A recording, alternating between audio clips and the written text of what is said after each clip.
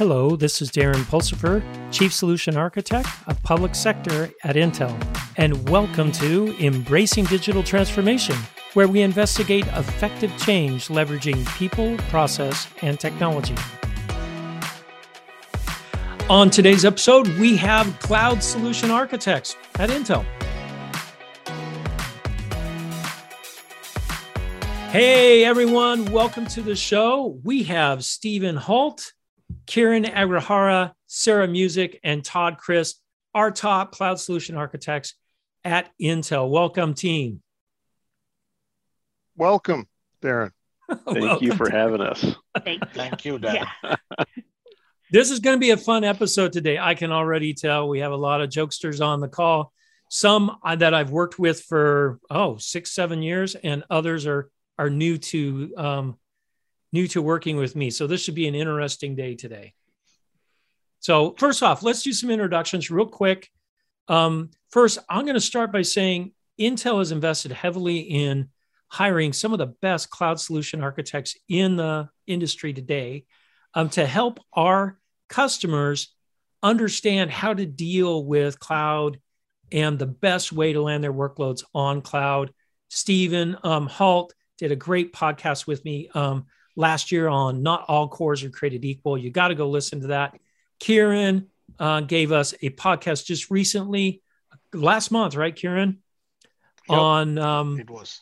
Hey, what does a cloud solution architect do? I'm expecting Todd and Sarah to come on the podcast, do their own special soon. But let's start with introductions with Stephen. Stephen, give me a little bit of your background. Thank you, Darren. So my name is Stephen Holt. I'm a cloud solution architect for the East. I actually manage the East cloud solution architects at Intel. I specialize in databases, but I come from IBM and an assortment of startups where I've had sort of varied roles in business process analysis and sales and technical analysis and technical sales. So I'm bringing all those experiences together here at Intel and helping drive value for our customers and making sure that the CSAs that we have on the East Coast and in general all work together as a team and deliver value for the customers that we have. Great, Stephen. All right, hey, let's go over to Kiran. Kiran, give us a little bit about your background, where you came from, and why Intel. Hey, Darren, good afternoon. Thanks for having me on this. My name is Kiran Agrahara. I am a cloud solutions architect on the East Coast. Stephen is my manager. I report up to him. My experience is in the data center infrastructure, focused on data storage, virtualization. It's mostly on the infrastructure side. And in the last, I worked in the cable like Comcast and financial industry in the past. And then in the last 5-6 years, I did my stint at a bunch of startups focusing on persistent memory, software-defined storage, and whatnot. And why Intel? I'm here at Intel for the same question, right? Why Intel? There's a lot of customers asking why Intel when we are having cloud conversation. So I'm here to answer that, why Intel, because Intel is everywhere, and spread the message around to the end users and partners. All right. Hey, thank you, Kiran. Sarah, let's go to you. Tell me a little bit about your background, why you're at Intel, why you're a cloud solution architect. Yeah, thanks, Darren. Sarah Music, obviously one of the cloud solution architects on the team. Before I came to Intel, I was actually at a partner doing software work around cloud migration and optimization. And that was precipitated by some time in data analytics. So I worked for a deep learning textual analytics company before that. And what was really interesting to me was the work in data brought full circle a lot of what I did in technical sales early on, working for regional SIs in the Southeast. So it was really neat to be able to then bring the analytics side to bear on cloud migration. And, as far as coming to Intel is concerned, Intel's a great American company. And it's one with a lot of integrity that mattered to me. And, as far as its role to play in the market, I think there's a lot of latent opportunity. There's weight to throw around, and there's a missing piece because there's a new model of engagement for everyone, really, including the cloud providers. And I think Intel has a part to play in that strategy moving forward. That's awesome. I see a little bit of trend here. Everyone's dealing with data. Why could that be? This is an interesting trend. Then we'll throw it over to Todd. Todd, are you a data monkey too, like these other guys? I'm definitely a data chaser, that's for sure. A data chaser. There you go. Yeah. Oh yeah. So as you know, I mean, we've worked together for years, and I've been at Intel now for a little over 26 years, which it makes me sound like, you know, I'm this monolithic thing that came out of the rock somewhere, but I'm not. I try to stay nimble, right? But you were five when you. I was 5 when I started. Yeah, yes, exactly. That's so right. They all know. They know my secret. But yeah, so I started out in IT, right? So I got 30 years of experience, working in the IT realm as well as into the product space. So where I most recently came from was from our Cloud and Enterprise Solutions group, which is part of our data center platforms group. And so I worked a lot on the enterprise, right? That's where Darren, you and I worked quite a bit, was on the enterprise side of things, and then decided to make the change to go over into cloud sales, right? Because obviously big shifts going to the cloud, and obviously Intel, wants to be able to meet customers where their data resides, whether it's going to be, on-premise or in the cloud. So being able to have that hybrid or multi-cloud model has been really important to me.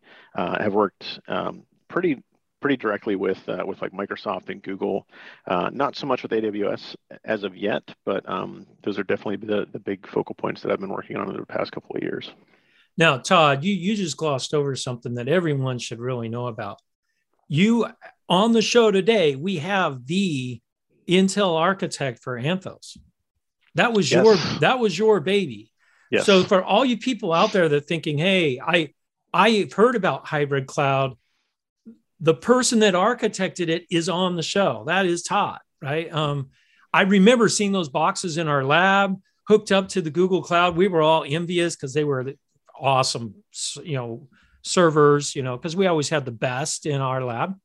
And Todd got the cream of the crop for that. And he architected hybrid cloud. It was one of the first hybrid cloud solutions that were available.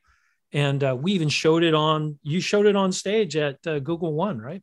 Yep. Yeah, Google Next, we did that a couple of years back. And it's fun being involved with a partner pre-launch, right? Whenever you get to kind of design everything before it gets shoveled out to society, right? So a lot of fun, a lot of technology talks, a lot of deep code experience, a lot of partnerships, both inside Intel as well as in Google.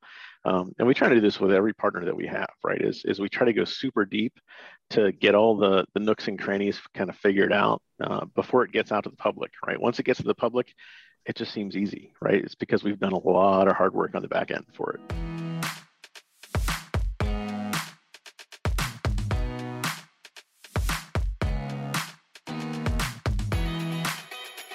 Now that brings up another point. You've now shifted from working with the partners pre-launch to now working on the other side and helping customers now adopt these technologies.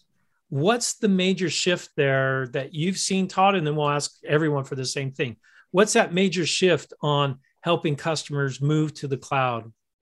Yeah, the biggest thing that I've noticed is cloud is just made to be simple, right? I mean, whenever cloud first started, it was pretty much an IaaS type play, right? Hey, we can host all these big servers in these data centers. You can host your VMs, all this fun stuff. Now you've got PaaS, SaaS solutions, all tons of stuff, right? And you don't even think about the hardware anymore, right? Whenever you go to the cloud, you swipe a card and boom, you can just start working, which is great, right? A lot of customers just really adopt that and say, hey, this is simple, this is easy. I wouldn't really say fun, but it's work, right? But it just gets them up to doing meaningful work faster and doing less of the overhead. And what we really try to help promote now is that the hardware still does matter, even though it's abstracted away so much. Intel has been with the cloud providers since their inception, right? We've been doing business for 50 plus years, and we focus in on those workloads, whether they're on-prem, off-prem. And I don't want to take everybody else's talk points as well either, right? But there's a tremendous amount of effort that we put into the cloud ecosystem that really helps build those workloads to run best on Intel. I'm glad you brought up that we were there since the inception. There's a number, it's 2 billion cores we've delivered to the cloud service providers. Over 90% of all compute in the cloud runs on Intel. Is that all? Yeah. Is that all? Yeah. Way to go, Stephen. Now, all right, Stephen spoke up. So Stephen's next. So Stephen, what have you found? I mean, working at Intel, you were with systems integrators and things like that and startups. Why Intel and not just why Intel, but what's your engagement model with customers? What is your goal to help them? How do you help them? Sure. And being on that other side, and then joining Intel, I realized I didn't think about the hardware. Just like Todd just said, you don't think about the hardware. Things are easy. Customers want, fast scalability, instant on. They don't want to, provision in their data center and get licensing, spending weeks doing that. They just want the compute resources as quick as possible. I don't care what it is. Oh, hardware, that doesn't matter.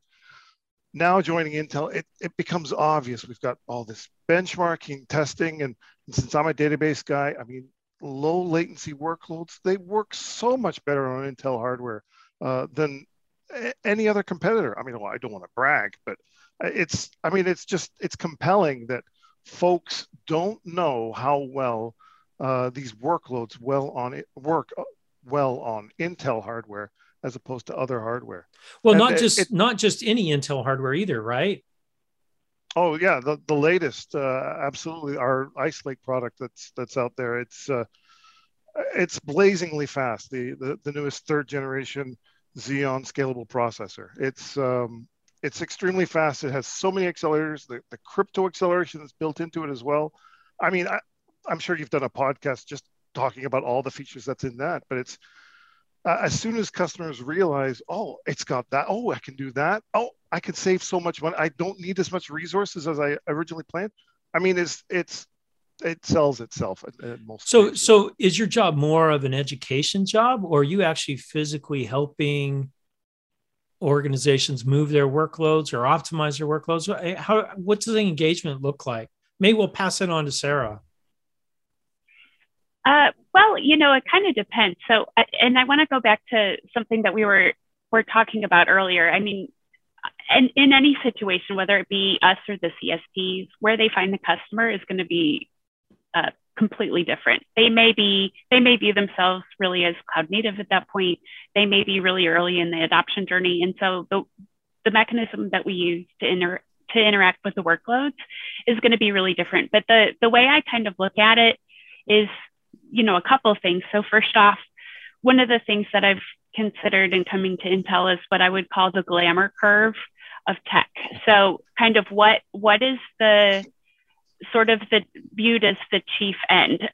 So early on, in the 60s and 70s, silicon itself was viewed as an end in itself. It was what was glamorous at the time. And then, we moved on, and then VMware came out with, vSphere in the 90s and this notion of virtualization. And suddenly, the extent to which you could, hotel a bunch of, essentially servers, virtual servers in a machine, that was glamorous. That was the sexy thing. And then we moved on from there and we began to tip even further toward, essentially data center as a service. And the difficulty with that, and, I'm going to mix metaphors, but with this glamour curve is that we don't get away from the baseline things that make an enterprise successful or not successful in adopting tech. So, it's like your HVAC.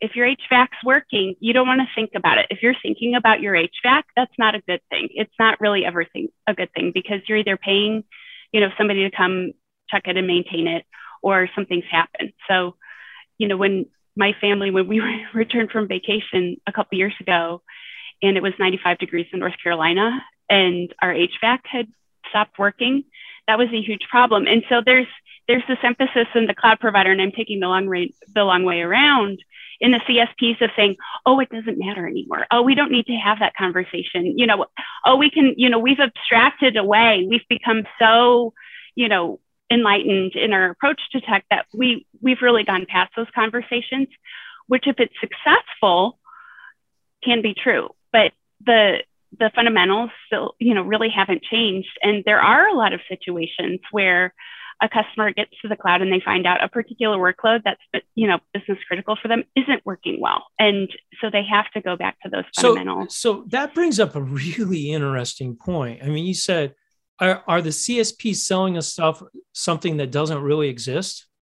I mean, because they all sell us this, hey, it's utility, it works out of the box, it's 100% reliable. And what I just heard was, hey, my critical workloads, I can't just drop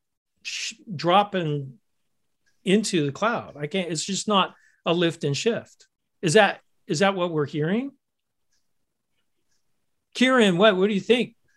Yeah, so yes, it's not exactly a lift and shift, right? Because there's something called born in the cloud. If new applications are designed in a cloud native format, then you don't have to think much on deploying it on the cloud. And now, if you have like monolithic application which were designed to run in a data center, for example, it can be a client server technology or something. You can't just simply lift and shift it on the cloud because they're not optimized to run on a specific CPUs, underlying CPUs which are offered on the cloud service providers, right? So one has to be really careful. There are so many tools that Intel has to offer, like optimization tool or cloud optimizers or migration tools, so that the customers can run the tools beforehand, and then they figure out what percentage can be lift and shifted, what percentage needs to be modified. They can make some informed decisions before they actually do the migration. So Sarah, I'm going to go back to you on this one. You said not all critical workloads, I land them in the cloud and maybe they're not up to the SLA that I originally thought. Are you seeing this? Yeah, absolutely. And, that could be from a couple different lenses. It could be just that the customer's not accustomed to architecting in the cloud. And that's where, Intel's partner network comes in. That's where we ourselves, the CSA team, come in because, for a lot of workloads, there is a really successful way to deploy it. But of course, there are going to be things that may not be suitable for the cloud. And that's why, especially I think in the latter part of 2021, there was more and more buzz about repatriation. And so people are, the pendulum swung in a direction. And now I think we're seeing it swing back, just a little bit as enterprises in particular learn what the right balance is for them. Yeah, it's interesting. I almost don't want to call you guys cloud solution architects because there's a presumption that everything goes to the cloud. But Sarah, you just told me everything doesn't need to go or should go to the cloud. Can I expand on that? Yeah, please, Stephen. I'm sorry. So you're chomping at the bit over there. Yeah, we talk about repatriation, and customers are finding as their IT divisions become more mature and they recognize, they've had mandates of moving stuff to the cloud. They realize, I'm not saving money. In fact, it's costing me a heck of a lot more to run it in the cloud than I had in my own data center. Or I've got security issues because there's data residency in some places and my cloud isn't in the proper country. I mean, there's so many things that are going on. And that's where Intel really shines because we're agnostic. We know all CSPs. We've been everywhere. We have so much knowledge that folks really aren't doing repatriation. We're just helping make their workloads more mobile. So as the IT system or IT departments become more mature, they realize, I want to be able to bring this back to my colo or my own data center. And then maybe in the future, I'll move it to another CSP, or I'll move it to another CSP to a colo and around, and whatever's cheapest. It's really an exciting time where we can help customers in ways that the CSPs are definitely not addressing right now. I love this workload mobility. All right, so can we change your team's name to Workload Mobility Architects? Maybe that, just rolls off the tongue. Rolls off the tongue. Take that up to Pat Gelsinger for me, right? Or maybe I'll have Pat on the show and I'll tell him, hey, we need to change this name. Yeah, we'll see how that goes. Why isn't he here now? Come on. He's probably busy on another podcast somewhere else.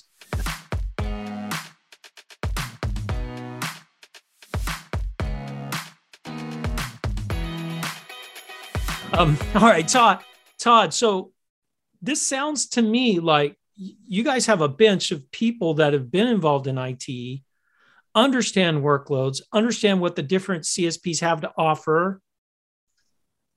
So I get that. What about, and I know a lot of my customers and listeners to the show are concerned about data, because we all know what all the CSPs do, right? It's the Hotel California, right? I can check my data in, but getting it back out is very expensive, right?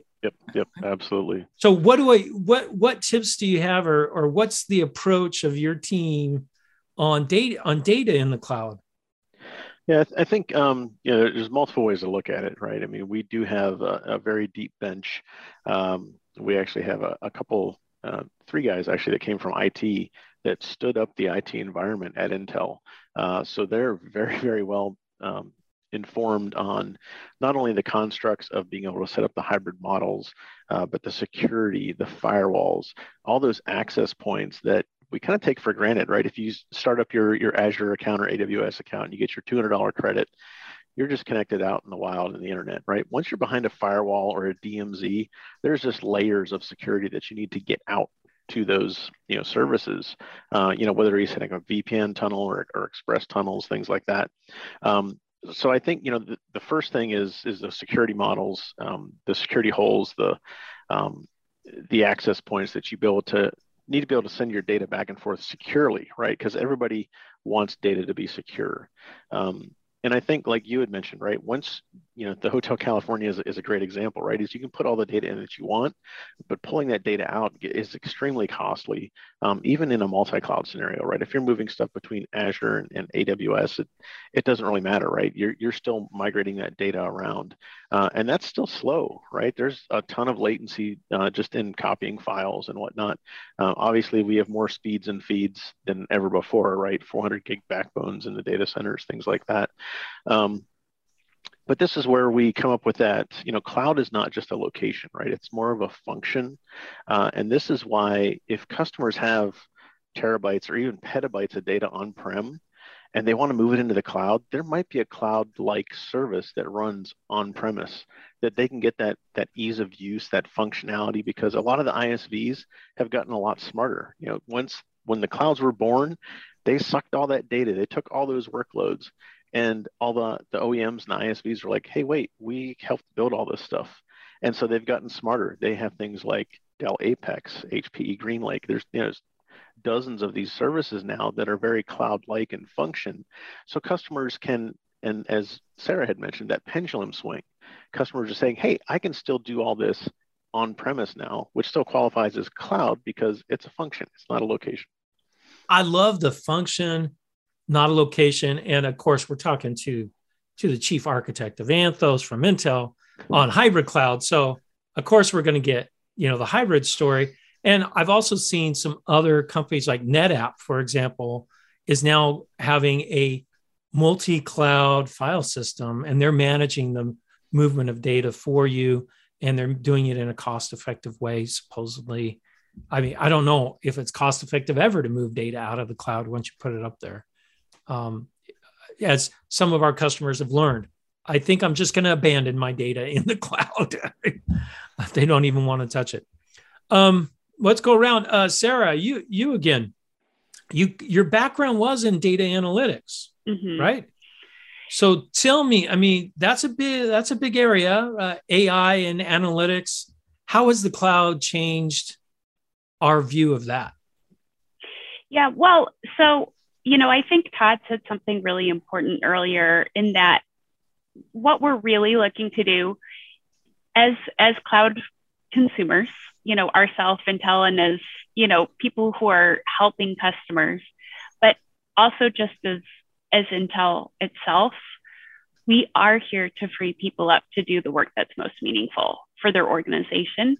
And, obviously analytics is going to be a huge part of that in 2022.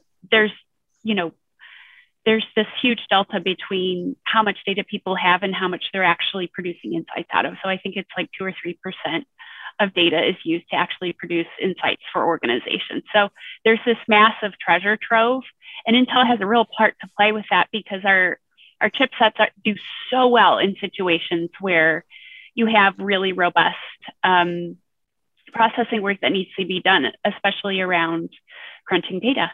And the architecting piece of that, not to plug the CSA team too overtly, but is really important because, I had an experience a few years ago where I, worked for an organization where, they containerized and, went full hog toward containers. And, ultimately they got the ship righted, but it was really rough up in the front end because it was something entirely new. And, as Intel, being able to come alongside the customer and help with some of those things, I think is fantastic, partly because since we are in all the clouds and we're ubiquitous, we still have a lens that we can look through, in the underlying tech to help.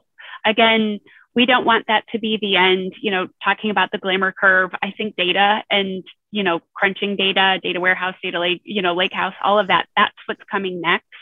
What are people doing with that data? Because they've got to capture more of it. But, I think, architecting wisely is part of it because you don't always have to reinvent the wheel. There are going to be things that you can do with new and more robust SQL that is going to be fantastic. On the other hand, looking at some of the newer solutions potentially could be a really good fit for the organization. And I want to qualify too, because it all has to do with where an organization is in their journey. There are organizations that are early on because it's been such a successful company. It's an older American company that's been around for a while, and they have done a marvelous job of serving customers for a very long time. And so there's probably a lot in the way of technical debt and things like that potentially could be worked through. And that's the journey that you work through, looking at the underlying tech and then eventually taking it to a place where you have that agility.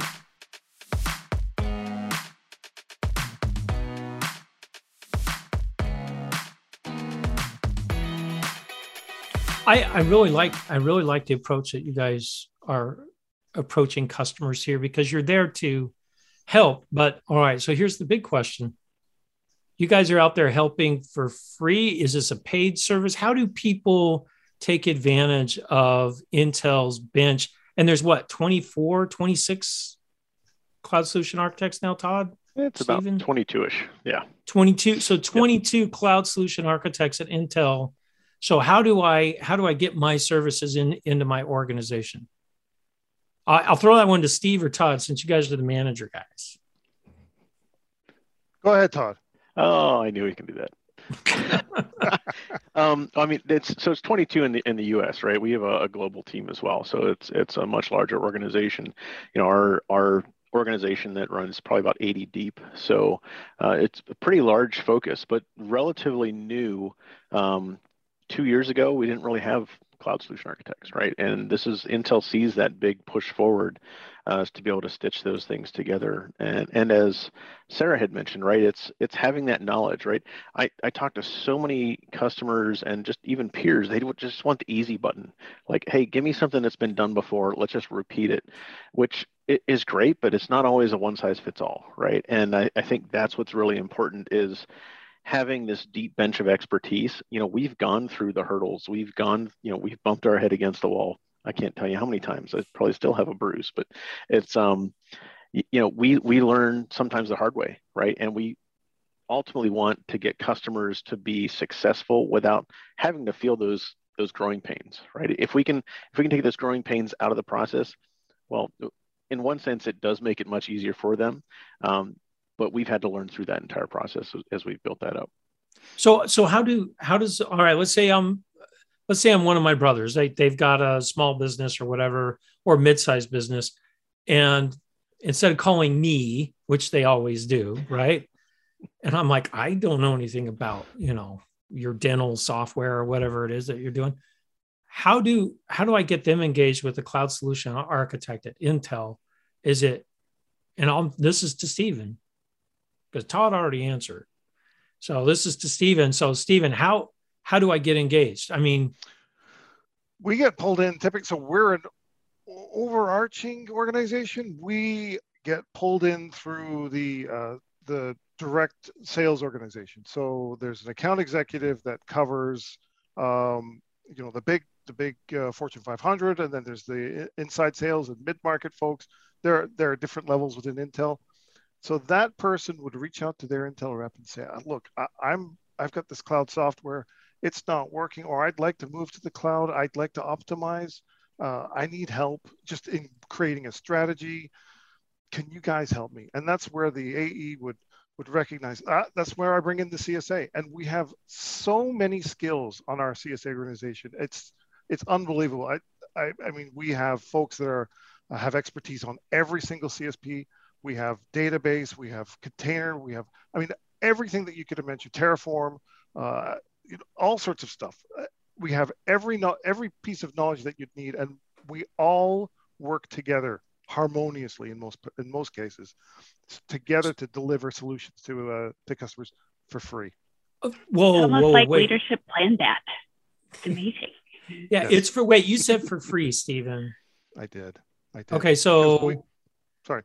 I just contact my account exec at Intel or inside sales and say, I need help with my cloud migration, and Stephen shows up at my doorstep.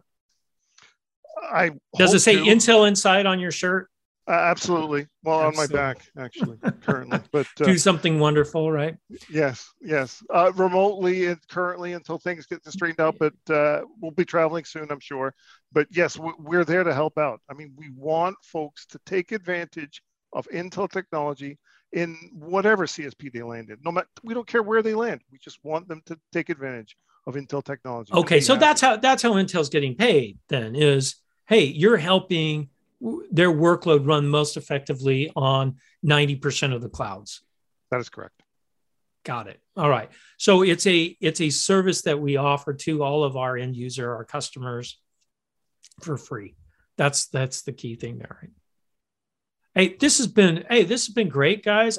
Hopefully our listeners have appreciated a little bit more on what the CSA team can bring as a whole. I most definitely am having Sarah and Todd come back, probably Stephen and Kieran too, because they're always great guests on my show. But hey, thank you, team. Thank you. It's been wonderful hearing your different perspectives. Thank you, Darren. Thanks for having us. Thank you.